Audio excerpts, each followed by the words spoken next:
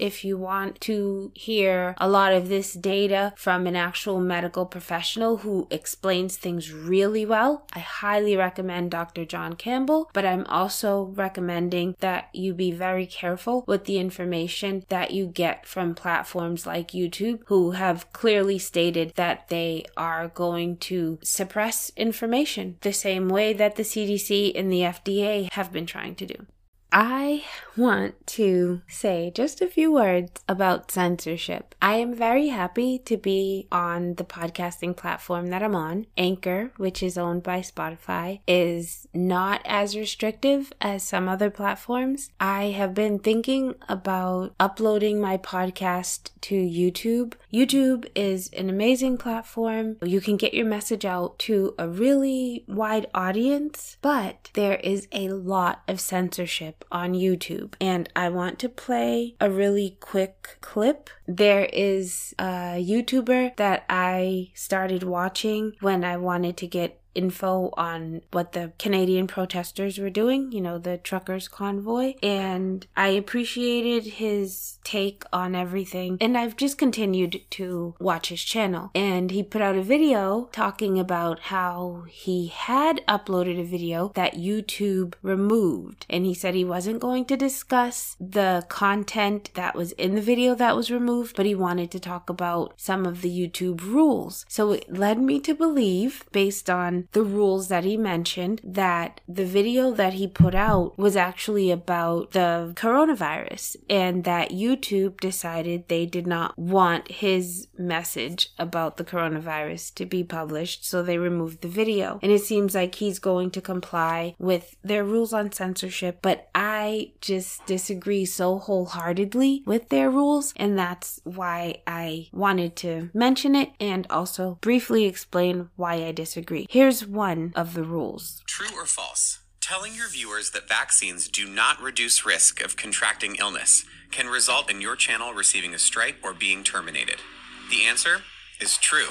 Health authorities like the World Health Organization have given clear medical guidance on the safety, efficacy, and ingredients of approved vaccines. Content that contradicts this guidance and poses a serious risk of egregious harm by spreading medical misinformation is not allowed on YouTube and can result in a community guideline strike or other consequences for your channel. My issue with that, one, I do not trust the World Health Organization. I will explain. Two, the data on the coronavirus has been suppressed by the CDC and the FDA. The fact of the matter is that the vaccine does not reduce your risk of contracting the virus. And the data that the CDC and the FDA are trying to suppress proves that. So it proves that YouTube's rules are based on old information or misinformation, and that YouTube, in its attempt to stifle the spread of misinformation, is actually limiting us to misinformation. That's all we have access to now because of their suppression of free speech. And their reason for doing it was that anti-vaccine propaganda was just spreading like wildfire on YouTube. And this was even before the COVID-19 vaccine. There have been anti-vaxxers who thought that, you know, the vaccines we give to babies cause autism and all that craziness, which was proven to be untrue. That's not true. Vaccines that we give to babies do not cause autism. When the COVID-19 vaccine came out, a lot of those people were trying to latch on and spread some of the same misinformation, and YouTube decided, okay, we're just going to go with what the World Health Organization says, and if anybody says anything that does not match with what the World Health Organization is saying, then we're going to label it as misinformation and we're going to bar it from our platform. And I think that is just not the way this should be handled, because the World Health Organization is basically controlled by China. The person who leads the World Health Organization is a politician, not a scientist. scientist. So why would we let them be the ultimate authority on this? It's just crazy. Why would we not allow the free sharing of factual data? If people are sharing articles from medical journals and other scientific journals and things that have been reviewed by scientists and doctors, why can't we share that information? Even when it comes to the information that's being suppressed by the CDC and the FDA, I don't feel like there's enough in the news and in the headlines to say like, hey guys, they're keeping stuff from you. I feel like even that is sort of being kept on the hush because ultimately we just want to spread the narrative that everyone needs to be vaccinated. And there is something just wrong with that. So let's see, they go on to talk more about other things. So let's get into this. To help you understand this policy, here's a list of specific vaccine-related examples that we do not allow on YouTube.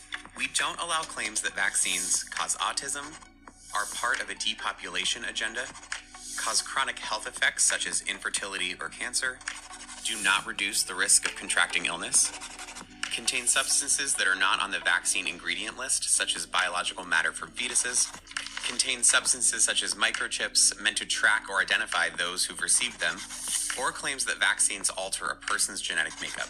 There was a lot there. Now, as far as the altering genetic makeup, I need to share an article about that because it gets a little sciencey, but it's about the difference between RNA and DNA and how RNA can be replicated through reverse transcription into DNA. So I am going to get into it a little more deeply, but there is some scientific basis for the claim that the vaccine could alter your DNA. And I want to get into it. That was just one of the claims. The other one, I've already kind of touched on the vaccines causing autism, how that's pretty far-fetched. I would say it is simply false. That the vaccine rollout is part of a depopulation agenda. I don't think I've ever made that claim. I don't know where that idea came from, that they're intentionally trying to kill people with the vaccine. I don't think that's true. That the vaccine can cause chronic health effects such as infertility or cancer. I have not looked into that yet, so I'm not going to say yay or nay about that. The vaccine does not reduce the risk of contracting the illness. I've already said that's true. It's not going to reduce your risk of getting Omicron specifically. And even with the other more dangerous variants, it wasn't reducing your risk of contracting it. It was reducing your risk of having a severe outcome. Now, as far as the ingredients list, I haven't looked into the ingredients list for any of the vaccines, so I definitely haven't made any claims about it. I don't know about the ingredients. When they talk about vaccines containing substances like microchips that are meant to track those who receive the vaccine, oh boy, let's get into that a little bit because here we go. I was on Twitter and I happened to read a tweet. So the tweet said, Pfizer CEO Albert Bourla thinks that the edible biological chip that has been FDA approved to ensure compliance is fascinating and needs to be invested in. Who else is tired of conspiracy theories coming true? Now listen, because we have these people saying it in their own words. All of these advances are amazing, but even if you make the greatest drug or the greatest wearable, there's no guarantee that the patient is going to take the drug, wear the device. So how are you thinking about technology to engage the patient? Again, maybe I will use an example. I think it's fascinating what's happening in this field right now. I mean, FDA approved the first electronic pill, if I can call it like that. So it is basically biological chip that it is in the tablet, and once you take the tablet and dissolves into your stomach, sends a signal that you took the tablet. So imagine the applications of that, compliance, the insurance companies to know that the medicines that patients should take, they do take them. It is fascinating what happens in this field. But of course, there will be an initial cost that someone needs to invest. Okay, so you heard this person proudly discussing exactly that. A pill that would have a microchip. He called it a tablet. A tablet is a pill that would have a microchip that could track and let healthcare professionals know that the patient is actually taking the drug that has been prescribed. The fact that YouTube is touching on so many things that they want want to see as conspiracy theories that actually do have some scientific backing to them is just really concerning to me, because I don't think YouTube is misinformed or poorly informed. I think YouTube is simply trying to follow the propaganda agenda and keep people either poorly informed or misinformed. So I've already touched on the claims that the vaccine can alter a person's genetic makeup. I definitely will get into that more, but I just thought this was really interesting because this person, the information he shared, I can only imagine the video that they deleted. It probably had a lot of truthful stuff in it that YouTube is just not comfortable with sharing. And then I wonder, like, why would YouTube care about spreading misinformation when they have so much other questionable content on their platform?